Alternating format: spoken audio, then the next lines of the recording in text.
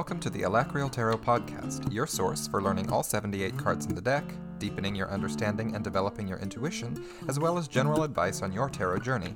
I'm Alacrial, a tarot reader from California, and your host for this podcast.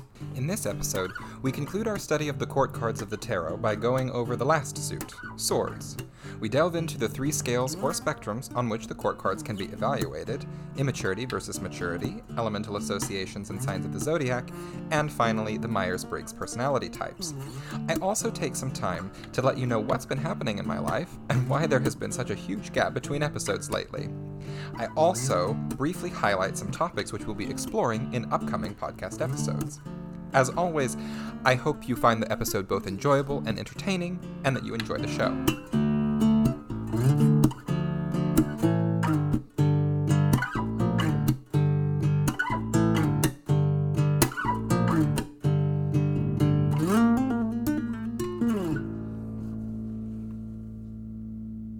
Alright, so, getting back into it, I guess I should say. It feels like it has been forever since I sat here and recorded an episode for you all.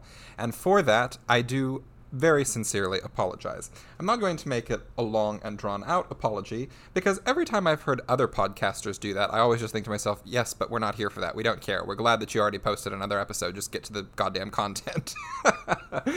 So anyway, I guess I won't, belabor all of that. But anyway, I do apologize for making you wait, and I am back, and hopefully we'll be back with more consistency now.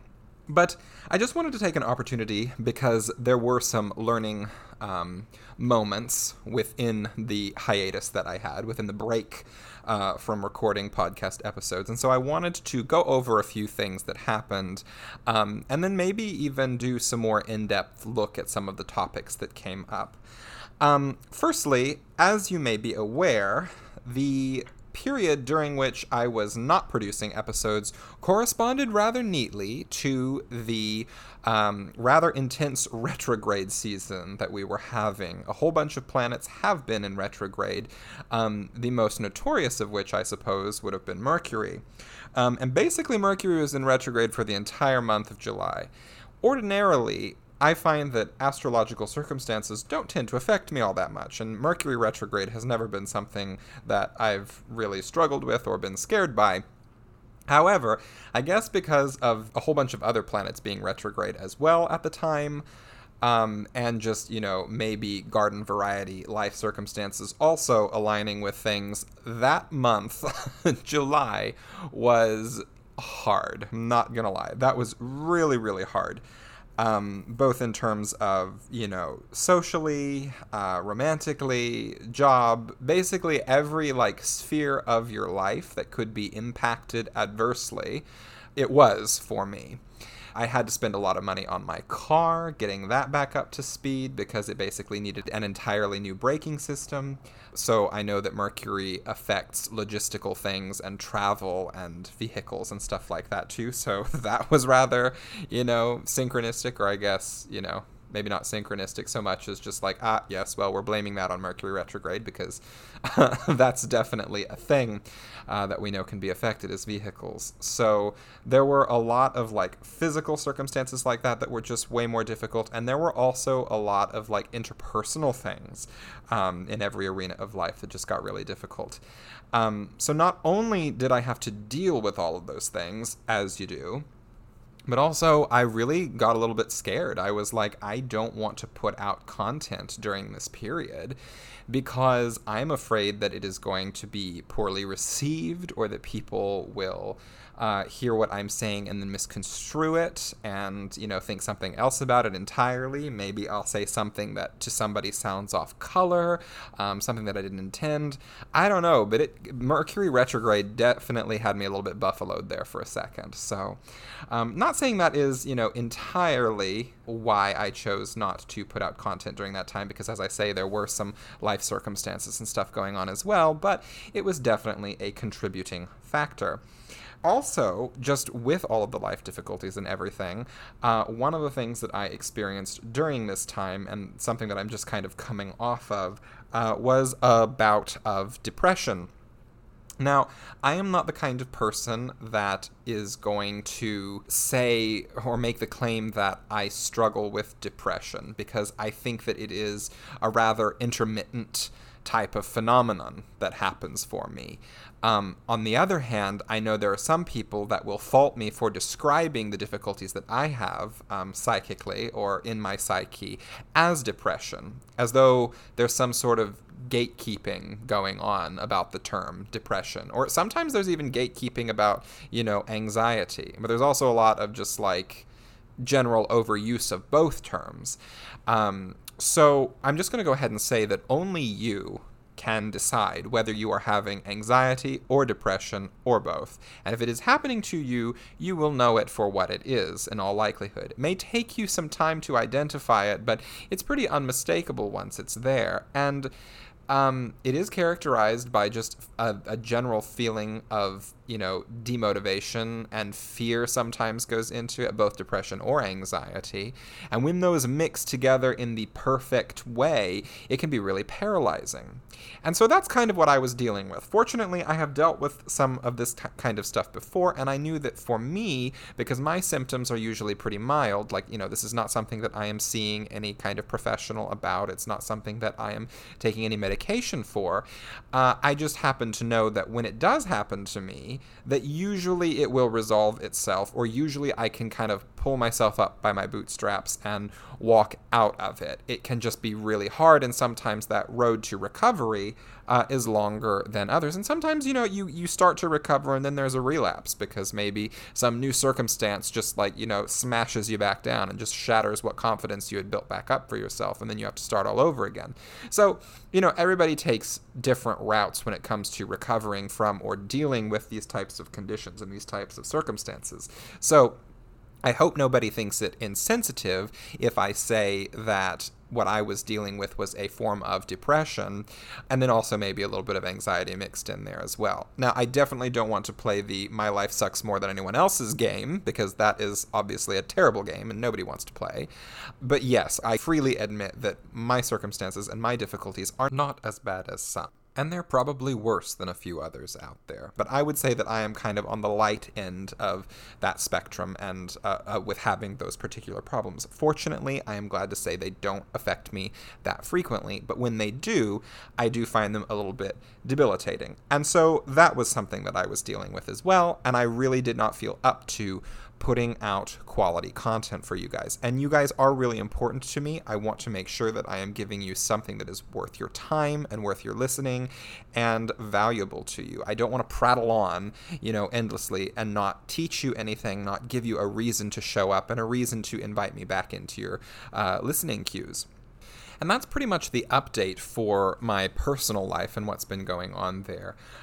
During the time that I was not producing podcast episodes, I still did put out some content on Instagram, so if you haven't already checked out my Instagram account, do feel free. I am Alacrial Tarot on Instagram, and that will all be linked, that information, in the show notes. So if you need some more specific direction, please go ahead and take a look at that, and I would love to interact with you on Instagram. It is currently the platform that I am most interactive on, but you can also send me an email at alacrialtarot@gmail.com as well, and I will be glad to respond to that. Feel free to contact me for any reason or no reason at all, ranging from, if you'd like me to do a personal or customized reading for you, or if you just want to say, hey, I enjoy your podcast, or hey, I think this would be a really good idea for you to do an episode on. What are your thoughts on this, that, or the other? I accept all such correspondence, and I am thrilled to engage with all of you. Of course, Patreon members do still get preference, so if you would like to join my Patreon, there are 3 tiers which you can use to monetarily support me, and you can select the one that is right for you, and I do put up special exclusive content for my patrons, and of course, they get top priority in terms of interacting because they are paying me for my time, and so I want to make sure that I get them taken care of first. But I do value and appreciate you all, and especially your correspondence, so thank you for those of you that have. Also, for those of you that have left me a review on iTunes or whatever podcast listening platform that you guys prefer, whatever podcatcher, I guess is technically the name for it, you guys are listening to me on, if you have left me a review there, I thank you tremendously, because this is basically the only way that larger audiences are acquired by podcasts. If they remain, unreviewed and without any stars attached to them, they're not usually displayed to a wider audience, and it makes them very hard to grow. But I know that this podcast has grown beyond what I originally hoped, although it can still grow even more. And I do attribute that to you guys, to the efforts that you have put in terms of review and recommendation to your friends, even just word of mouth. So I really appreciate that, and I wanted to take the time to say thank you. And if you haven't reviewed, I would love another review from you, because seriously, every review counts. So if you haven't taken the time to give me a review, why don't you go ahead and do that? I will wait right here, I promise. You can definitely press resume, and I will still be here for you, but I really do appreciate it. Anyway, if any of what I was talking about in terms of astrology or in terms of depression and my strategies for coping with it were interesting to you, or if you guys would like to hear more about it, or just have me, ramble on a little bit more about what's going on in my life and about sort of my own witchy journey, feel free to take a look at my Patreon. I do put more kind of personal content behind a paywall, because that way I know that it's only going to listeners that really do value the content and really want to take it in and digest it and think about it, rather than people that, want to troll. I haven't had any problems with trolls so far, and I'm really, really thankful for that. But just kind of, being a little bit cagey, because it is kind of more personal, I do tend to put more of the personal stuff behind that Patreon paywall there. It's not a very high paywall, but it just makes sure that people that are really invested in the content and that really want it have access to it there. So please feel free, if you're not a patron, I'd be happy to include you among my list of patrons, and you can find the link for that in the show notes as well. But yeah, if these topics are something that you think that you might be interested in hearing me talk more about, let me know, because I may go ahead and do an episode on depression or just anxiety, or my particular experiences with those things and the strategies that I use to cope with them, to see if maybe you have tried them before. I would imagine that at least one or two of the ideas that I have are novel.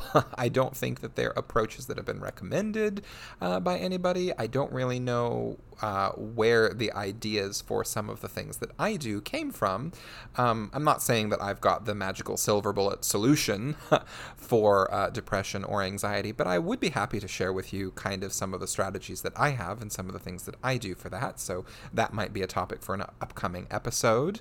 Or, if you are more interested in some astrological concepts, do let me know, because I am not the expert on astrology. However, I would love to have an astrologer guest on. Maybe we could do an interview with an astrologer that you guys particularly like the content of. Maybe I could be a guest on their podcast. We can get some sort of collaboration going. And, I'm happy to share what I do know about astrology. I am a student, and I continue to learn. This is not going to ever be a podcast that is first and foremost concerned with astrology, but I still pay attention to it for my life, and I do pay attention to it sometimes in conjunction with tarot readings too. So if you are interested in learning more about it, do let me know, and maybe I can get some episodes going where we do have a section or a segment where we take a little bit more of a look at some of the astrological circumstances going on, or, some kind of astrology wisdom that might be relevant to our study of tarot. Other than that, upcoming episodes that I am sure of, we will be going next to the Major Arcana, or the Major Arcana, depending on how you want to pronounce it.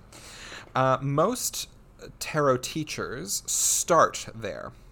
I'm not exactly sure why, other than that, the majors tend to be cards that everybody knows, even people that don't read tarot. The biggest example that I could think of would be like, Hollywood's use of, for example, the Death card, when that comes up, and, being very dramatic in film.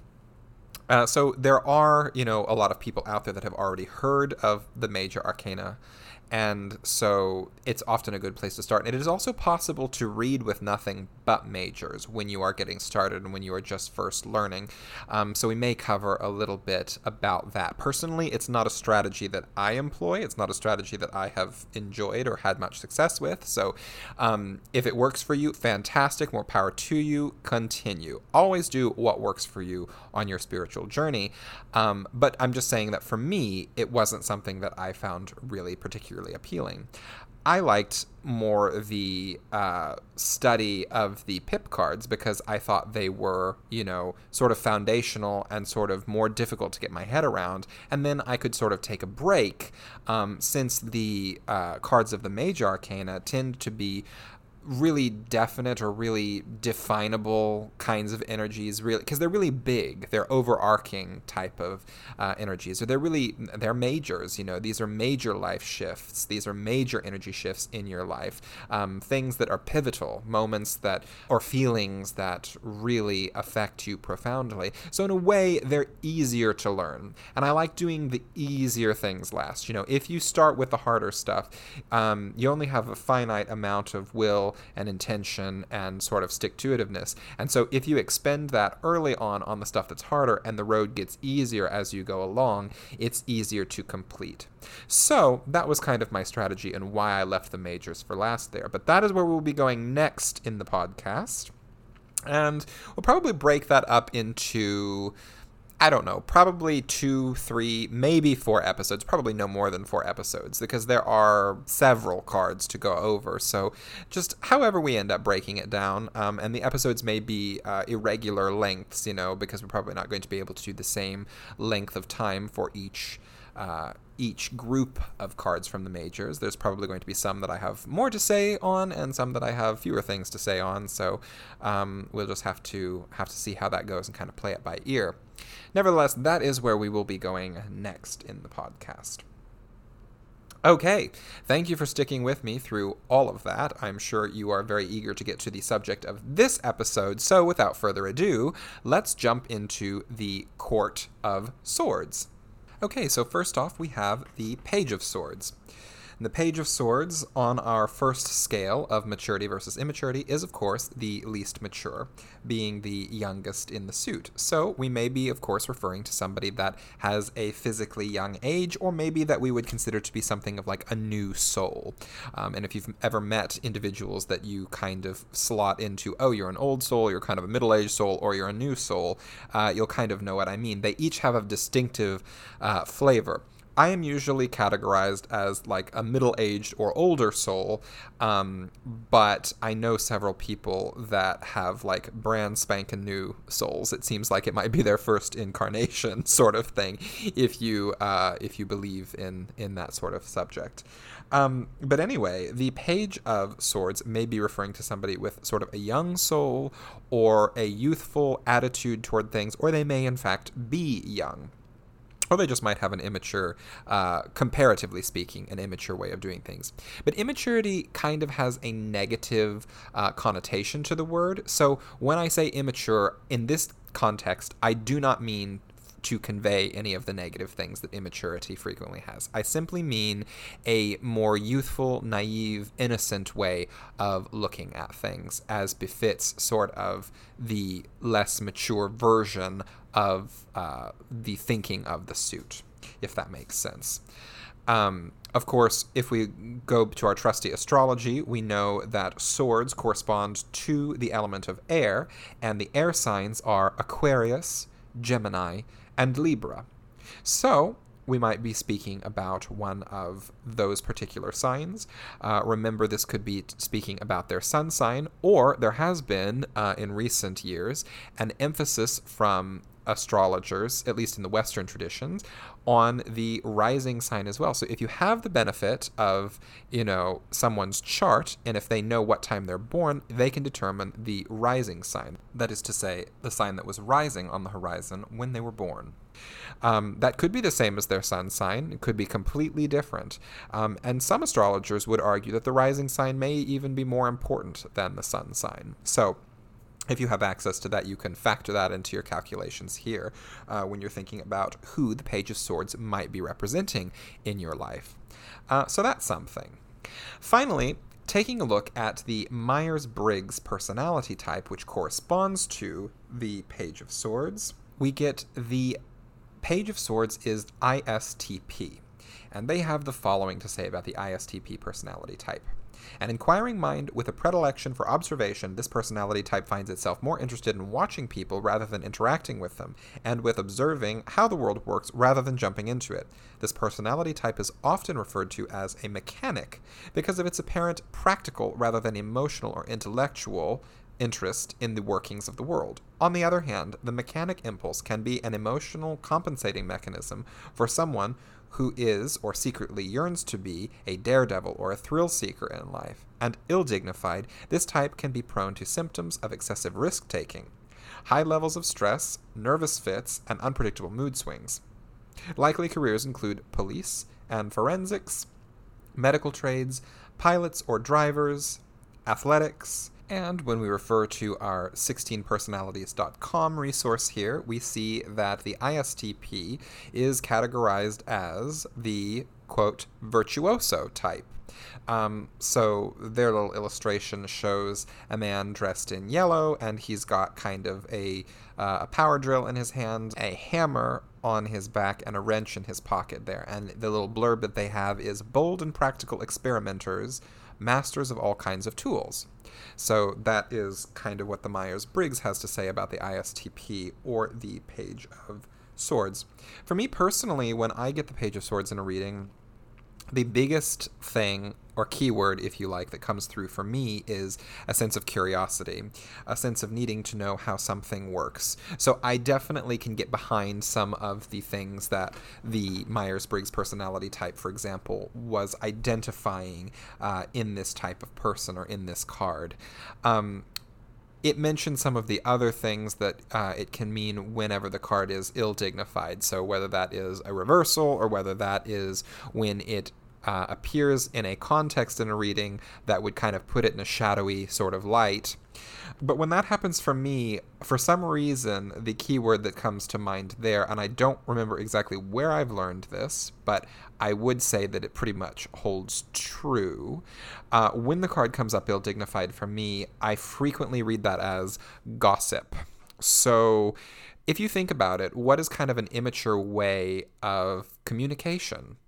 Rumors, gossip, that sort of thing is definitely sort of an unproductive or childish bad habit in terms of communication. It doesn't, it's not a very high vibe thing to do or to say or to think, and it's not a good way to actually communicate. It's just using words for entertainment and in a way that is possibly damaging. So in that way, it does have that sort of negative connotation associated with the word immaturity. But perhaps that is why I associate it with like a reversed or an ill-dignified Page of Swords there. Regardless, the Page of Swords description, or at least as it appears in the traditional Rider-Waite-Smith, or in my case, the Radiant Rider-Waite-Smith deck, is a youth of kind of ambiguous gender. We're going to assume male, but it really could be female as well. Has sort of long hair blowing in the wind. We've got a lot of clouds, and we've got several birds in the sky there. The youth is standing on a little clump of land. It looks like it's got some grass on it, but then it also looks like there may be some sand, and there's some water around. He dominates the image there, but there's a lot of sky. There's a lot of blue in this, and blue is often a color that is associated with the element of air, and it is the color associated with, for example, the throat chakra, which is about communication. So it's kind of fitting that there's lots of blue in the court cards. But yeah, he is wearing a white undershirt, a red tunic, and it's got sort of these yellow sleeves, and he's wearing yellow tights and red boots. He's sort of looking off to one side of the image, and he is using both hands to hold a sword on the opposite side of his body. It's kind of a graceful pose, and there is, some interest into the composition of the image. The eye is kind of drawn from the lower left-hand corner up the body, and then up the sword and off into the upper right-hand corner of the frame there. So that's basically what the Page of Swords is, what it means, and kind of what it looks like, too. Moving on from the page, we go next to the Knight of Swords. Now, the Knight of Swords, immediately you can tell, is kind of a terrifying looking card. It doesn't fill people with the same sense of dread or, foreboding as something like maybe the Devil or the Tower or Death, perhaps. But the Knight of Swords is a card that has a lot of implied movement and a lot of action happening. If you were to line up all of the knights in the court cards of all the different suits in tarot, pentacles, cups, swords, and wands, you would find that the swords has the most active looking knight. He's the swiftest, if you will. And that is because he is charging. The horse does not fit in the frame entirely, and it is leaping or charging forward. The man on the back of the horse has his sword drawn, and it is clear that they are trying to get somewhere in a great and terrible hurry. As with the other cards in this suit, or in the court anyway, there is quite a bit of blue. The clouds in the sky look a little bit more jagged than the clouds did in the previous card, that being the Page. And we seem to have the impression is that there's quite a bit of wind blowing, like it may be blowing a gale, sort of thing, because we've got a tree in the background there, and it's sort of standing at an angle as though caught in a heavy wind. There is no water visible in this image, and the horse and his rider appear to be traveling over more rocky terrain, is the impression that I'm given there. So already we can see just from the imagery that there is sort of a little bit... There's been a maturation of the theme. So sort of the softness and innocence that may have been implied from the less mature Page of Swords has gone, and now we are left with more of the hard, concrete facts, swift movement, and really consequential communication that is implied in the Knight of Swords. When the Knight of Swords comes up in a reading for me, I typically think of a messenger, somebody carrying a message, there being news of some sort, or I think of somebody, there's a type of person to me that is very cut and dried with the way they communicate and really forthright with their opinions, maybe a little bit reckless, maybe they push their opinions on other people. They don't really they're not the sort that I would think are going to be thoughtfully considering other people's opinions. They're not going to be sitting around the table letting other people handle most of the discussion. They are going to be a driving force in the discussion. And they may appear to be like, oh, okay, I can see it from that perspective.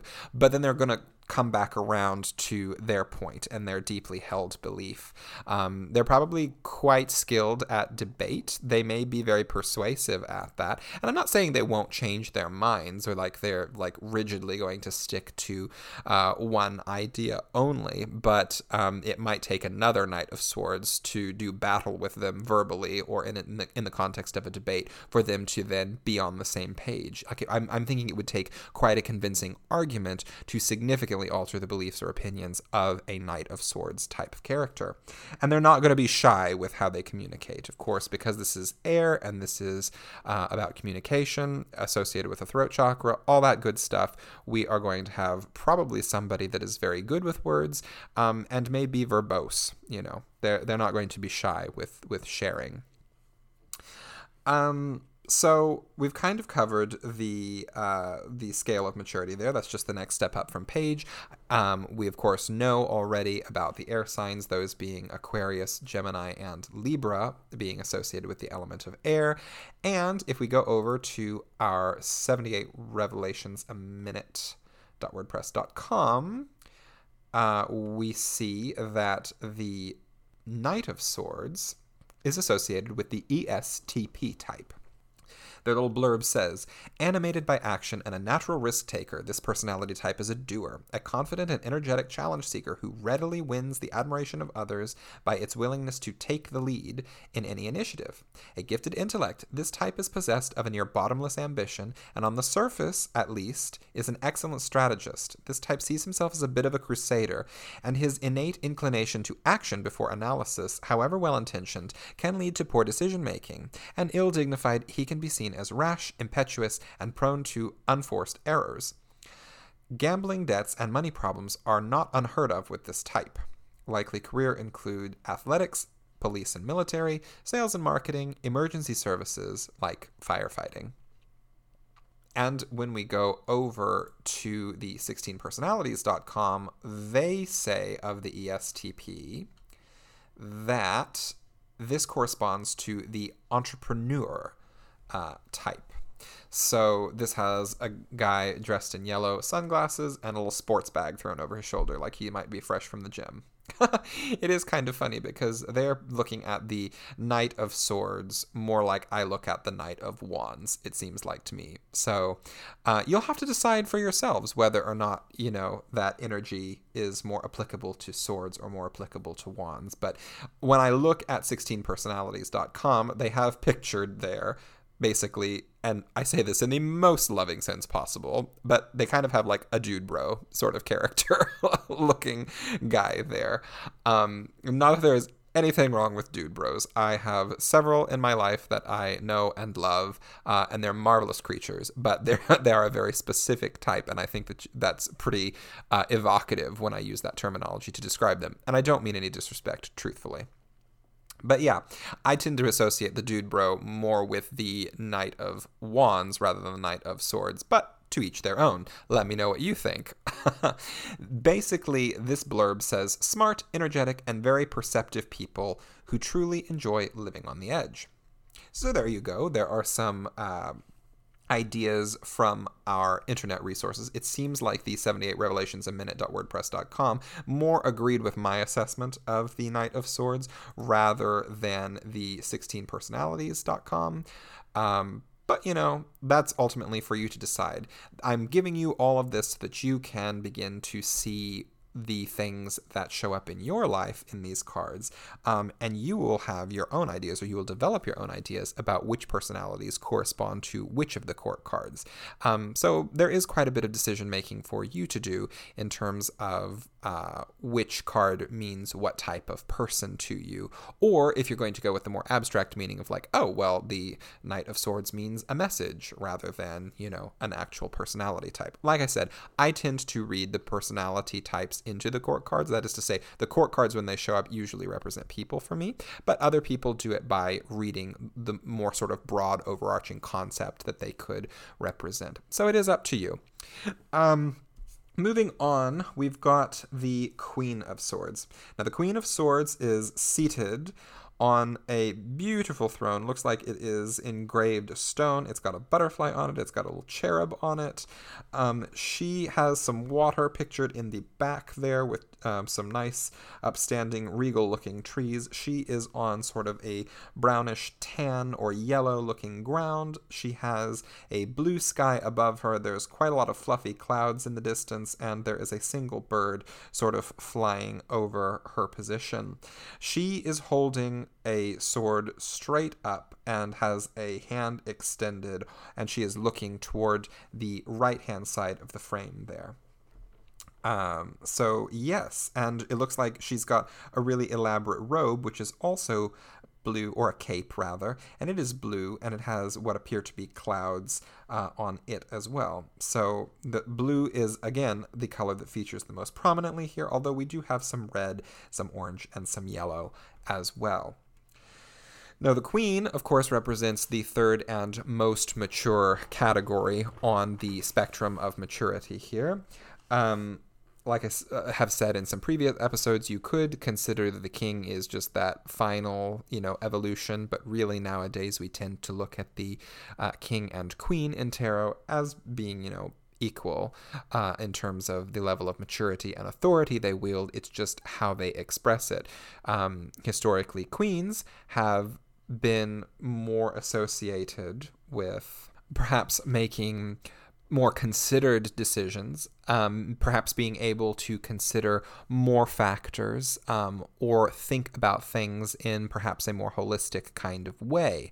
Whereas the king tends to be more laser focused, more decisive, less inclined to debate or to consider the issue from as many angles.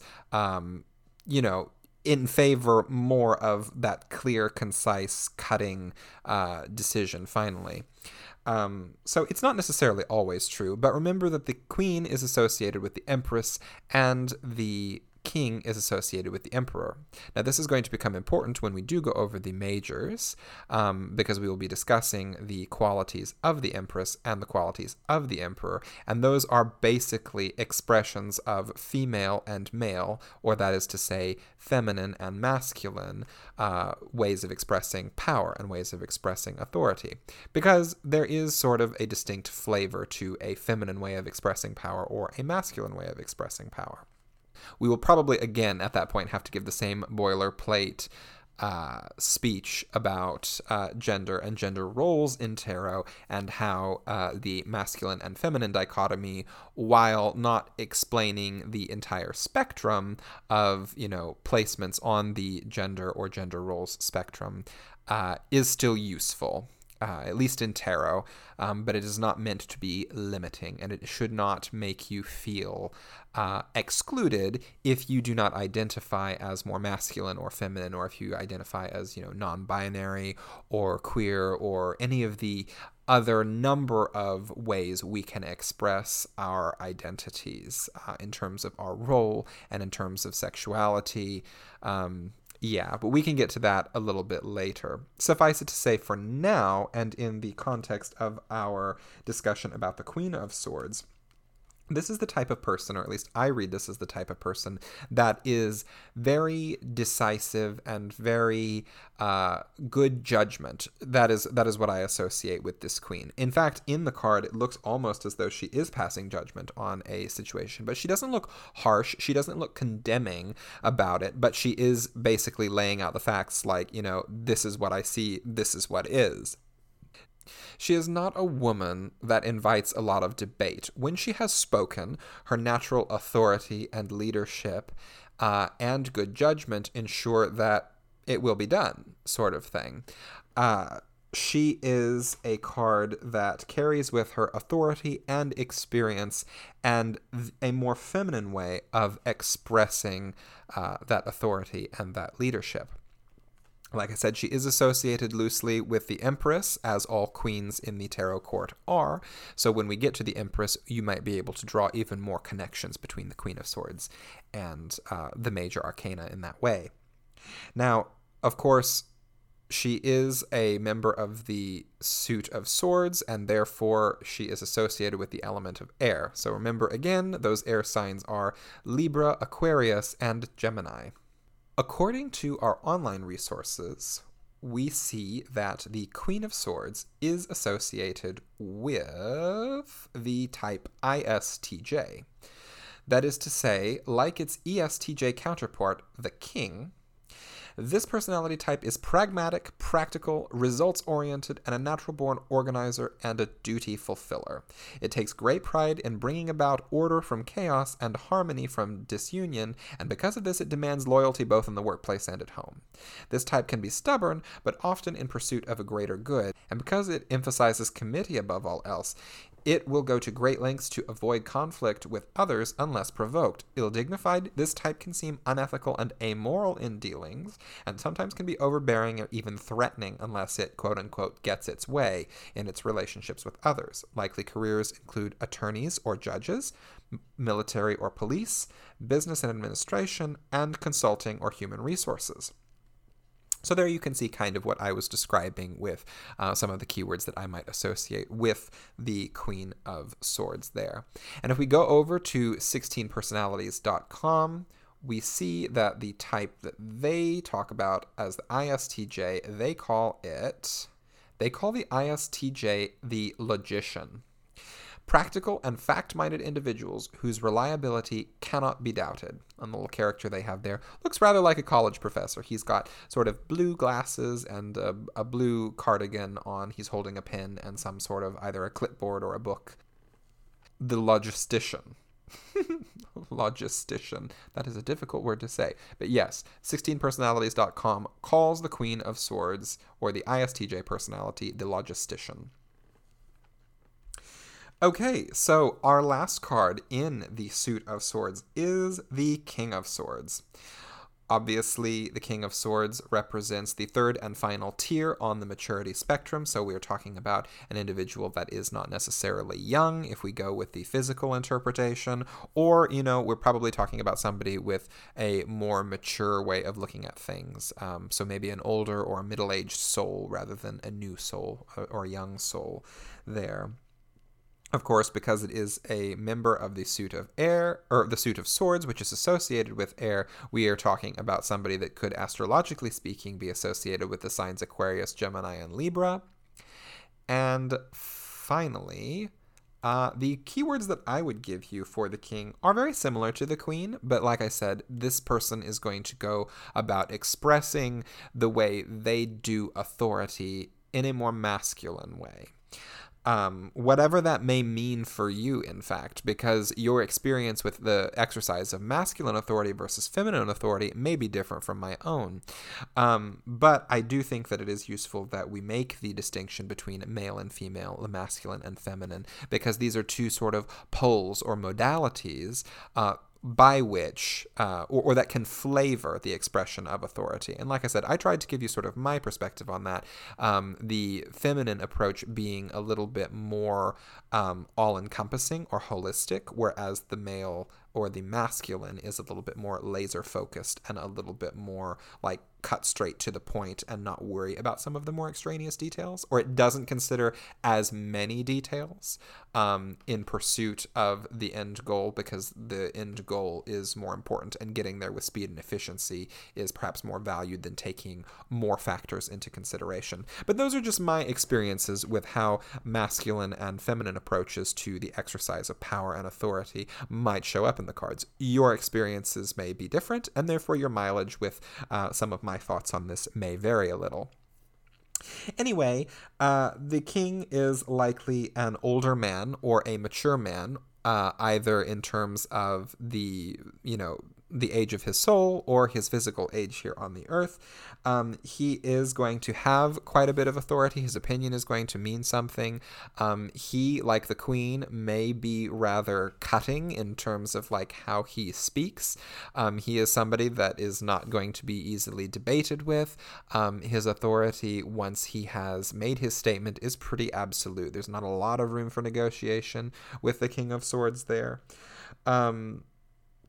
And yeah, just kind of, I don't know, for some reason when I'm thinking about the king and the queen, I'm thinking about militaristic type of authority, like drill sergeants sort of thing. I don't have a lot of personal experience with drill sergeants, but I know that just very regimented, very disciplined, very this is the order, now carry it out type of vibe to it. That could be associated a little bit there with the king or the queen of swords.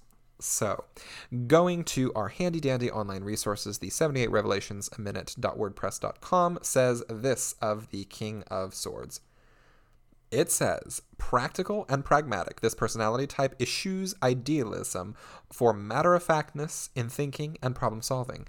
Detailed analysis is for others. In a social setting, this type is a doer, decisive in his actions and highly results-oriented, more interested in justice than in fairness. This type adheres to a code of standards guided more by efficiency than equity, and he expects the same of others. Ill-dignified, he can be amoral, insincere, and ruthless in his dealings with others, and thus give the impression of being two-faced and unreliable. Likely careers include police, judge, military, sciences, administration, or sales. So you can see kind of some of the things there, again, that I was talking about when talking about the King and the Queen of Swords. I guess I didn't go over what they might be like in the Ill-Dignified, but I think this one nailed it quite a bit. The King and the Queen, when they appear upside down, are just, they're just I mean, the queen, when she's upside down, is the sort of person that you'd be like, well, just why are you being just so bitchy so needlessly? And the king is going to be the same thing. Like, if the king appears upside down, basically anytime that happens, I'm looking at an abuse of power or an abuse of authority. This is somebody that has got drunk off his own ability to shape things according to his will. And oftentimes a lot of arrogance is associated with that. So yeah, when the king and the queen appear upside down, their application of authority is often abusive in that way. When the knight appears upside down, backtracking a little bit here, sorry about that, but when the knight appears upside down, if we're going with the messenger type of analysis, I get that, you know, there's been a delay or there is a halt in the message. There's been a stop in the flow of information.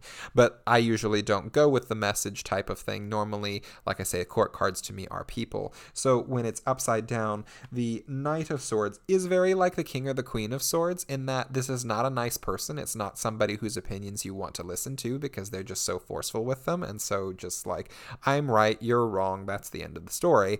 And so that doesn't really, for me, I wouldn't be able to stand this type of person. But the difference is they don't necessarily have the authority to back up their opinions, or they don't have maybe their opinions are the right ones, but they're so like just disdainful that you don't want to listen to them. But you don't have to. They don't have enough authority behind them to make it necessary that you should swallow their opinions. The maddening thing about the King and Queen of Swords is frequently they do hold positions of authority over us. So even though they're being, you know, horrible people and they are abusing their power and authority, we have to listen to them, or we have to take on board what they're saying, or, you know, face the consequences of not doing that, which, you know, if that's happening like in the context of a job, that might mean you're fired. If that's happening in the context of, you know, I don't know, a government employee in a government office, that means that you might not get approved for your application for X, Y, or Z. Or, you know, maybe if you're going to the bank and asking for a loan, that means you won't get approved for the loan. So it's unfortunate, but when we do get those types of cards in reversed, in the King and Queen category, they affect us more than, for example, the Knight in reverse there. And so then I know we went over it already, but just because we are talking overarchingly about reversals right now, the page, when it is reversed, you can see kind of how it is one of the easiest reversals to handle in terms of the Court of Swords there, because it's really just more about gossip and it's about damaging types of communications, but it's not those really toxic opinions or toxic opinions backed up by authority that we have to listen to. So as you go up the maturity spectrum in reversed court cards in the suit of swords, the consequences get more and more severe, is my point there. I hope that was clear. Sorry, we took sort of a circuitous route to explore all of that. Anyway, come back with me to the King of Swords there. We were just ready to take a look at the 16personalities.com website and see what it has to say about the ESTJ, which is what it identifies as the King of Swords type is. So the ESTJ. The ESTJ is identified as the executive. That is the little name that they give. Their character over there is this woman that has a ruler or a yardstick, and she's sort of holding it in a fist of one hand and sort of bringing it down onto the open palm of the other, as if to say, yes, I am in power, I am in authority here. She kind of looks like a school teacher that's ready to thwack you with a ruler, you know, back in the days when corporal punishment was a thing. She is wearing a bun in her hair, and she has blue glasses on and is in some sort of blue dress with high heels. It says this of their little executive character. Their blurb says, excellent administrators, unsurpassed at managing things or people. So there you go. I think it's interesting that their person, their little animation or their little figure that they have to describe the ESTJ type is actually holding something that looks a little bit like a sword, you know. It definitely draws that connection there. So if you do look up the 16personalities.com and you can read the more in-depth versions of each of these little blurbs that I'm giving you, you'll see what I mean. But she's a rather interesting looking one there. So yeah, that finally and at long last covers the court cards from the Suit of Swords. Sorry that took so long to get to you guys, but there we are, there we have it. We have made it through. We have studied all of the tarot court. So next, we get to go on to the easier, in some ways, not in others, because there is still a lot of meaning to mine out of it, and we're going to have a lot of discussion still going forward. But we get some of the exciting tasks and the exciting topics of going through the majors, or the major arcana. So that will be coming up next. Of course, do let me know if you want any additional kinds of episodes, or if there are any questions that you guys are having, or if you're thinking that you want to explore a specific card or a specific grouping of cards more. Do let me know. I am very open to suggestions when it comes to, topics for episodes and the direction we might have the podcast go. Do please let me know. And yeah, thank you so much.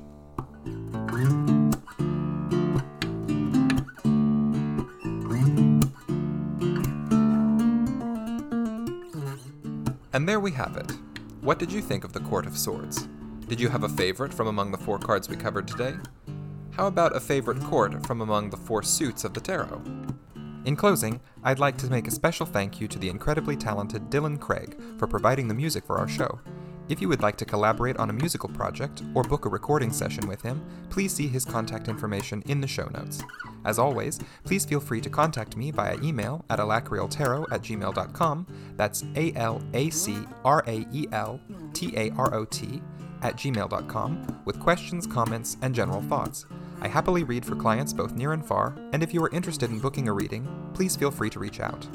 If you enjoyed the show and would like to help keep it going, please consider becoming a patron.